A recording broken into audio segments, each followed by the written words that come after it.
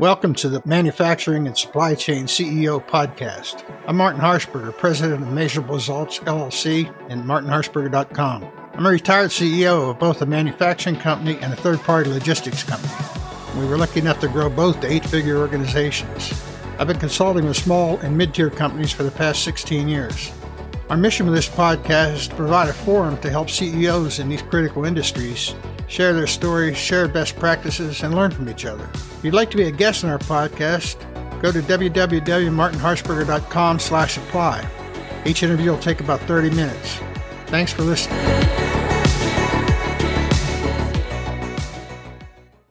Welcome to this episode of Manufacturing and Supply Chain CEOs. I'm Martin Harshberger, your host. Keith Lilly is with us today, President and CEO of North Park Transportation. Welcome, Keith. Hey, thanks for having me. Pleasure. Tell us a little bit about your company. I did look at your website this morning, and I have a couple of questions. So go ahead. Tell me about it. Yeah, sure. We are a 77-year-old less than truckload carrier. And for those of you that may not know what less than truckload is, think of it as anything larger than a small parcel and anything smaller than a full truckload.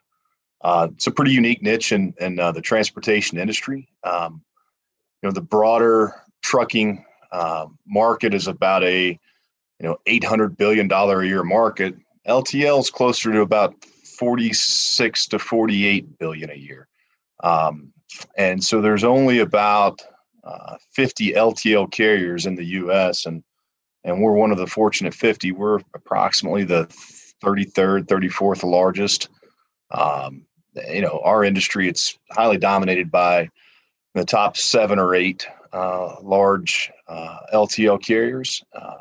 And that's what we do. We service a 6-state region. We have 26 operations and they're located all in the Rocky Mountain region, the mountain time zone. So awesome. One of the things I saw on your website, I looked at it this morning, and there were a couple of videos on there, and was emphasizing you have a lot of long-term employees, which is impressive. I wanted to point that out. Yep. What's your secret? Well, I think everyone thinks there's a silver bullet to that, and there's simply not. We're an employee-owned company, and so with that ESOP program that we have, we offer a long-term retirement plan that is it's really unmatched in the industry. So you'll see employees, drivers, dock employees, administrative employees that work in our office. With 25, 30 years, they'll retire millionaires. Wow. And it's outstanding. And we've, as an organization, we've got to do a better job of marketing that because it is a competitive advantage. We're not just competing for business in the marketplace, we're competing for employees. Absolutely. So we're working hard on that piece of it. And our view of it is we can grow our employee base if we can keep our employee base. And that's a big component of it. It's not all of it. From a pay standpoint, we are extraordinarily competitive in the marketplace. And many of the markets that we service, in particular Wyoming and Montana, we're going to be some of the highest paying driving and dock employee jobs that you'll see in the marketplace. And that helps us. And then finally, we've got a really strong culture. We really focus on doing the right thing, treating people the right way. And everybody says that. And I'm sure a lot of carriers do a really nice job of that. It's really important to me, and it's important to my leadership team that we treat people the way that we would want to be treated. And it seems to work out well for us. Well, it was obvious to me when I looked at it, because I'm an old guy, been around a long time. So when I hit that this morning, I thought, there's driver shortages, there's driver turnovers, everybody's having issues. And the first thing that popped out of my mind when I looked at your website, I said, holy cow, this is pretty interesting. I applaud you for that. I mean, you're right. You're not just competing for customers, you're competing for people and keeping it. Employee turnover, what it costs. It's a tremendous problem. Yeah. And any cost that you think is there from a turnover standpoint, it's likely the tip of the iceberg. And our business, there's a lot of tribal knowledge. There's some things that, an employee doesn't pick up in our business in the first 6 months or even the first 6 years in some cases. It takes repetition. It takes loads of experience. And then you mix that with the part of the country in which we operate. And it turns out we have some weather in the Rocky Mountains. And so, heard that. Yeah, that cost of turnover, it's difficult to put a number on. You can understand what the costs are to hire and to train and all those things, but there's a number there that you can't put on a spreadsheet, and I'm not certain what it is, but I don't want to find out what it is, and so it is it's really important to us, and it's one of the things that we talk about every day. It's one of the things we think about. It's one of the things that keeps me up at night as well. And how many employees do you have? We've got approximately 460 across our network. Well, I always looked at it when I had my company. I had about 700 employees, and I figured that's usually 3 people per employee that they're depending on a paycheck. And, that's right. That's the way I looked at it. I mean, there was right. families, it was a community, and everything. And I think if you don't look at it that way, you're missing an opportunity. Well, that's how leaders should look at that. As we train our regional managers, we have 5 regional managers across our footprint, and that's exactly how we try to train those folks. Is that you're not responsible for these operations; you're responsible for those families that are depending on these operations. Absolutely. And how did you once start doing what you're doing? Yeah. So yeah, absolutely. I was out of college. I was working the dock at Yellow Transportation, and went to get try to procure more dock work at ABF Freight Systems, and they were either smart enough or dumb enough. I can't quite figure it out to hire me as an operations supervisor instead. And so I started that way in 1999 and worked my way up through their network, and changed companies a couple different occasions. But I've done just about every position that you can have in this industry: supervisor, ops manager. Spent some time on the labor relations side. Been a director of sales. Ran areas as a director of operations, and then ultimately an area vice president. And so, there was no secret sauce to it. It was just, you do one job, you try to do it as good as you can possibly do it, and focus on that, and then ideally some opportunities become available to you if you can perform in those roles. Yeah, awesome. Good for you. Where are you currently with your business, with the supply chain, the backlog everybody's talking about? Is that impacting you, and how is it impacting you? Yeah, that's an outstanding question, and it's impacted us, and it's impacted us in a couple different ways. Well, several different ways. We'll talk about the fleet side of it for a second. There's a tremendous part shortage across, likely any machinery or vehicles or whatever the case might be, and certainly that impacts us. It impacts us from a fleet standpoint. We run a very modern tractor fleet. It's underneath 5 years on average from a tractor standpoint, but they break, and you need parts to fix them, and so. We're struggling from that perspective.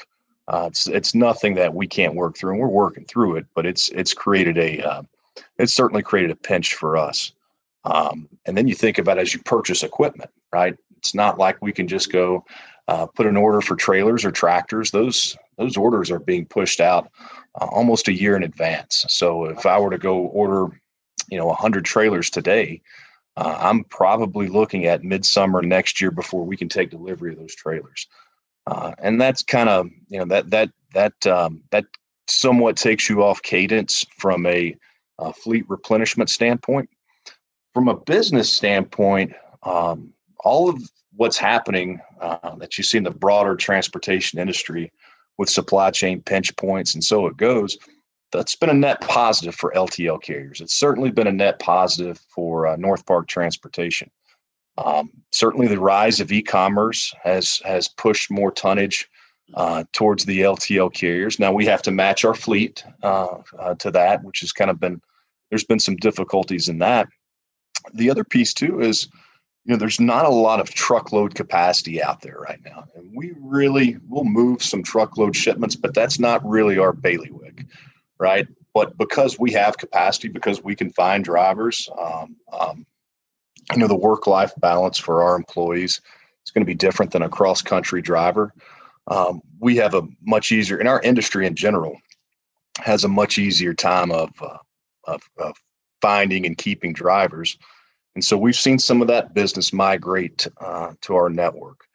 Finally, you take the whole COVID impact, which I'm sure there will be books written on that and studies done for years to come. There's been a population surge in the regions that we service. So I think when companies determined that people could work from a laptop and they could do so remotely, a lot of folks started moving to Montana and Wyoming and parts of the country that have a lot of natural beauty and yeah, for sure. And so we've seen a population shift there, and that's been an impact to our business as well. So it's a net positive, certainly from a tonnage standpoint, but there's been some operational challenges that come with that as well. Well, now you've got the, I don't know what the insurance thing is doing to you, but that's a risk. That the fuel costs are yeah. And the fuel costs we can, so long as we're doing what we need to do from a pricing standpoint, we can recoup a lot of that. And we focus, our fleet helps us there. We've got a very fuel efficient fleet. We've got an extraordinarily modern tractor fleet. So that helps us from a fuel standpoint. Yeah. And we've got to drive some operational improvements there. You can't idle tractors. You don't need to idle forklifts or switch mules or any piece of equipment that we operate. But we can recoup a lot of those or most of the fuel costs that we see just via fuel surcharges. So I hope it's going to flatten out here. I mean, I don't understand their energy policy anymore. I thought I did, but I don't anymore. Right? Yeah. And that's a great point. And we're driven heavily by the energy sector, particularly in Northeast Wyoming. We've got more assets in the state of Wyoming than any carrier that you'll speak with. We have 15 facilities in the state of Wyoming. Loads of employees there, really high paying jobs. The northeastern part of that state and a good portion of the entire state's driven heavily by that sector. And so if we decide to start punching holes in the ground in the state of Wyoming, it would be a net positive for us as well. For a lot of folks, yeah. I mean, one of my clients was made swallow Packers, so that business just went gone. I mean, yeah. Crazy. Usually, I ask what's your differentiator, but I think you answered that. Well, and I got to tell you anyways. So, so the LTL piece, it's unique, right? It's a unique industry. It's highly asset intensive. Our nearest peer would be the railroads. And what I mean by that is it's the barrier to entry into our industry. It's difficult. So if you were to recreate what we do, you're going to have to go buy 26 properties and build 26 facilities and then buy the tractors and trailers and then hire up all the employees. And that's before you get the first customer. Right. Yeah. and so, and if you haven't noticed, a lot of cities and towns and counties and municipalities, they're not real crazy about a trucking terminal being located in their neck of the woods. So that's not an easy proposition. So just the industry that we play in is a big differentiator. From a service standpoint, when I say service, I mean transit times. From a transit time standpoint, we're extremely fast. We can run I'm in Salt Lake City today, and we can go from Salt Lake City to Bozeman, where I have a nice, pretty big facility in Bozeman, Montana. We'll do that overnight. And wow. If we pick up a shipment in the next 3 hours in Salt Lake, that shipment's going to be in Bozeman, Montana with a high degree of certainty before 10 a.m. And so that consistency in transit times and that speed, that's the big differentiator. Now, there's obviously things we've got to improve on, and we continue to work on those things. But as you think about the area that we service and the speed in which we can do it, that's the differentiator between us and our competition. What kind of manufacturing do you support out there? I've been through that area, been to Yellowstone and drove across Montana. It's a beautiful place. I mean, it really is. But you don't see a lot of industry, a lot of ranches and that kind of thing, right? So what's your main customer base up there?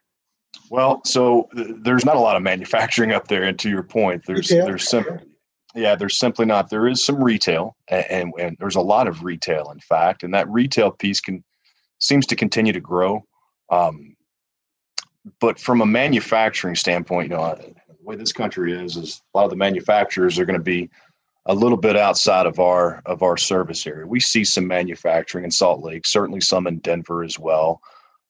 There's a lot of fabricating going on in Wyoming. Certainly, the agricultural side of things will move farm implements and tools and things of that nature. But, manufacturing, we could use more of it in our part of the world. So if you can tell me who to speak to get that done, I'll do that. I'll let you know if I figure it out.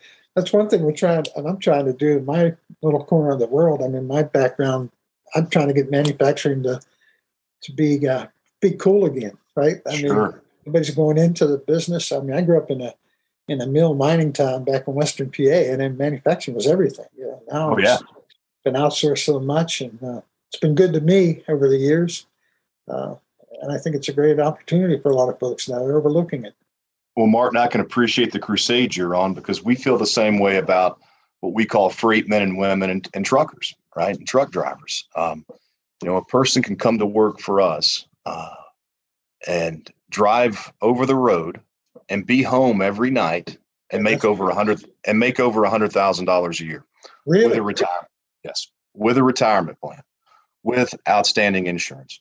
Or you can drive Salt Lake City or Missoula or Denver and be home again every day. And we'll pay you close to $29 an hour.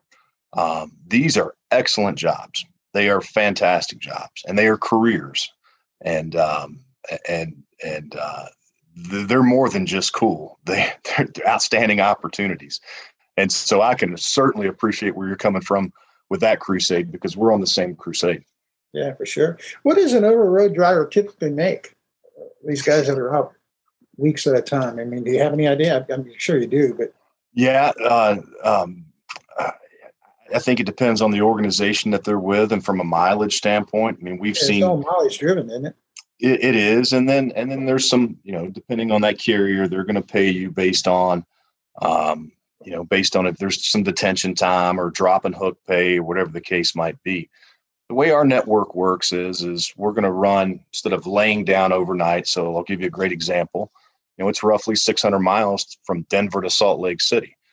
So as opposed to that driver going from Denver to Salt Lake City, and then once his hours of service expire, he goes to a hotel and goes to sleep. We'll run two drivers, one from Salt Lake, one from Denver. They'll meet in the middle and go back. What that does for us is that speeds up our transit times, but it also creates a much more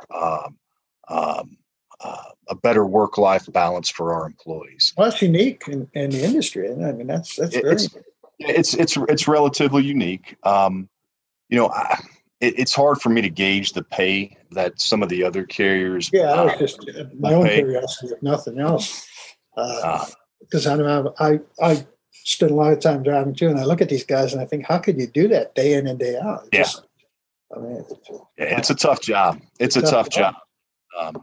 But we're really proud of what we do. And our broader industry, it's not just a plug for North Park Transportation. It's a plug for our industry.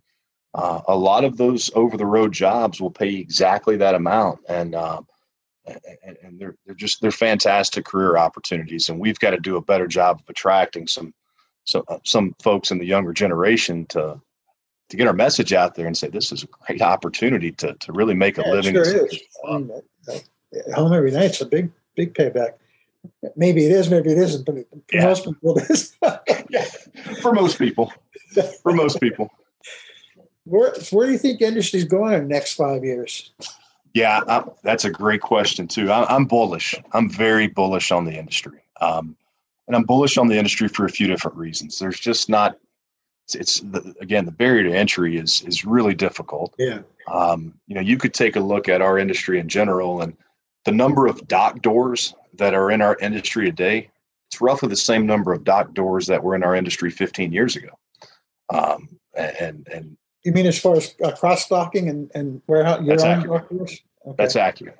No, I mean across the industry. That's accurate. So you think about the cross-dock operations that the broader LTL industry works or utilizes in their networks. Those dock doors, that number is roughly the same as it was 15, 20 years ago. And obviously the economy is much bigger than what it was 15 or 20 years ago. Yeah.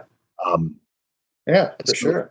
Yeah. So I'm bullish from that standpoint. I'm bullish also because capacity is really difficult to ramp up. We spent a lot of time on this podcast talking about drivers and how hard they are to come by, but it's not just difficult to find a good driver. It's hard to find a good one and one that has a clean CDL and the type of background that you need to operate in this industry. Where it gets even, and the difficulties don't stop there. A dock employee, a management employee who wants to work nights, weekends, and go through the rigors of operating on an open air dock in the middle of the winter or the middle of the summer.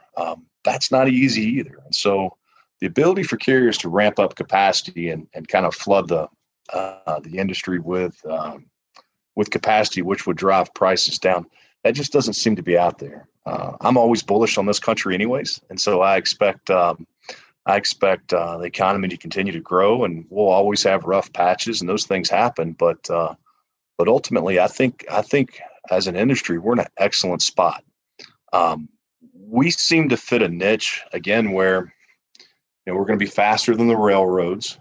We're not going to be as fast as maybe a truckload carrier might be, but we can ramp up capacity a little bit easier than what they can.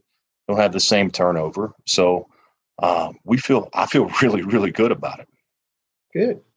Yeah. When you said docks were the same, I'm outside of Memphis. I came to Memphis because my company was a third-party logistics company. FedEx was here. But they're building warehouse space every day. I mean, because of like you said, e-commerce or whatever, 1 million square foot warehouse is nothing. They're popping up everywhere. We've got two rail container yards, one in the east of Memphis and one in Memphis. So that capacity is growing consistently. Yep. And what you're saying is it's an interesting point you made. I didn't realize there were only 50 LTL carriers. I didn't know that. I ship a lot of LTL and truckload, and I know the difference pretty well. The biggest problem with LTL we had was damage, which is something I'm going to ask you about. On the cross-dock, I made first grade HVAC equipment, and LTL was full truckload was easy. LTL is a little more risky. Sure. But then that depends on the company too. I mean, I finally found the company who would take care of it. But the capacity and the need and the e-commerce, I mean, it's growing exponentially, and I don't see that stopping. I don't see that anything in the next 10 years other than getting larger. So at some point, you guys are going to have to scale, aren't you? I think the industry may need to scale. We likely need to scale a little bit. Part of that scale, in my view, is you just become more efficient operationally, right? And there's some scale in having efficiencies. And so we focus on that, right? And so when I can eventually look at it and say, okay, hey, we're as efficient as we can possibly be, and we still don't get the throughput from a particular operation or a particular facility, then at that point you start to scale. From a damage standpoint, a lot of that's going to be tools and the load quality tools that you have and processes and accountabilities. I mean, it's pure blocking and tackling, as you could probably imagine with in manufacturing and 3P and working in 3PLs. There's simply no, I use this term a lot, there's no pixie dust you can sprinkle on that. It's just doing the right thing every time and ensuring that that your processes and your work methods are squared away. There's some ways you can engineer out of that. What will create damages in a less than truckload environment or multiple transfers, right? So if you're in Memphis, Tennessee right now, and you want to move a shipment to Jacksonville, Florida, ideally, Memphis will load that direct to Jacksonville. But if they don't have the density to do it, then they're going to put it into Atlanta, and that's going to create a transfer. The more you transfer that shipment, obviously, the more opportunity you've got for damage. Finally, on the e-commerce piece, and I see it exactly like you see it, Martin. I don't think that's going away either. And in fact, we think it's going to ramp up. The challenge, I think, for the LTL carriers, and certainly for us, for Northpark Transportation, is going to be just matching our fleet to that. Right. And so today our fleet's built for business to business. It's built for the warehouses that you see going up in Memphis. It's built to go, cross-docked, B2B, what we've traditionally done. Today, there's a lot of B2C and your fleet needs to match that. And so we've invested some in straight trucks and box trucks. We'll likely have to ramp that up, lift gates on our trailers. And so it goes, but that's a multi-year process, and that demand shot up a lot more quickly than what we could adjust to. Gotcha. Well, it's interesting. How do people get a hold of you? They want to learn more about your company. Yeah, absolutely. So go to NOPK.com. You saw the website. We're proud of it. It's a new. We just refreshed that website, and it's tells your story. I mean, I liked it. Not seeing it before and just looking at it, I thought, okay, that's a good message. I'll give it to you. Yeah. We're excited about it, and we've gotten a lot. And I'm proud to hear that we've gotten some fantastic feedback on it. And really, it's interesting. I got to spend a lot of time with our employees in Salt Lake City. It's it's our second largest operation in our company, and I heard a lot of buzz about it. And so that part was exciting. You can check us out there on NOPK.com, or you can shoot me an email. It's KLILLY@NOPK.com. And feel free to email me anytime. And I'd love to hear from your guest and from you and anybody that watched the podcast to tell our story. Well, I appreciate it. Anything else you want to tell us about you that I didn't ask you? I'm not good at talking about myself, so company. I don't do that either, really. No. It's pretty country up there. I hope I get a chance to get up and visit you sometime. Would love to have you. Would love to have you and love to spend time with you, sir. Well, Keith, thanks very much. Thank you.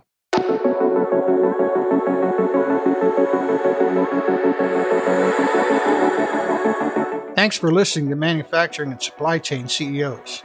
If you're a successful CEO in manufacturing or supply chain and would like to be part of the program, please visit www.martinharshberger.com/apply. If you got some value out of the interview, please share it on social media. We'd really appreciate it. Also, if you know someone that would make a great guest, tag them and let them know about the show. Again, our mission is to focus on manufacturing and supply chain CEOs. We'd like to share your story and provide industry trends and updates that would interest our listeners. We're regularly putting out new episodes and content. To make sure you don't miss an episode, go ahead and subscribe. Your thumbs up ratings and interviews go a long way in promoting the show. You can connect with me on social media. I'm on LinkedIn at Martin Harshberger, or through my website, www.martinharshberger.com. Again, we appreciate it. Thanks for listening.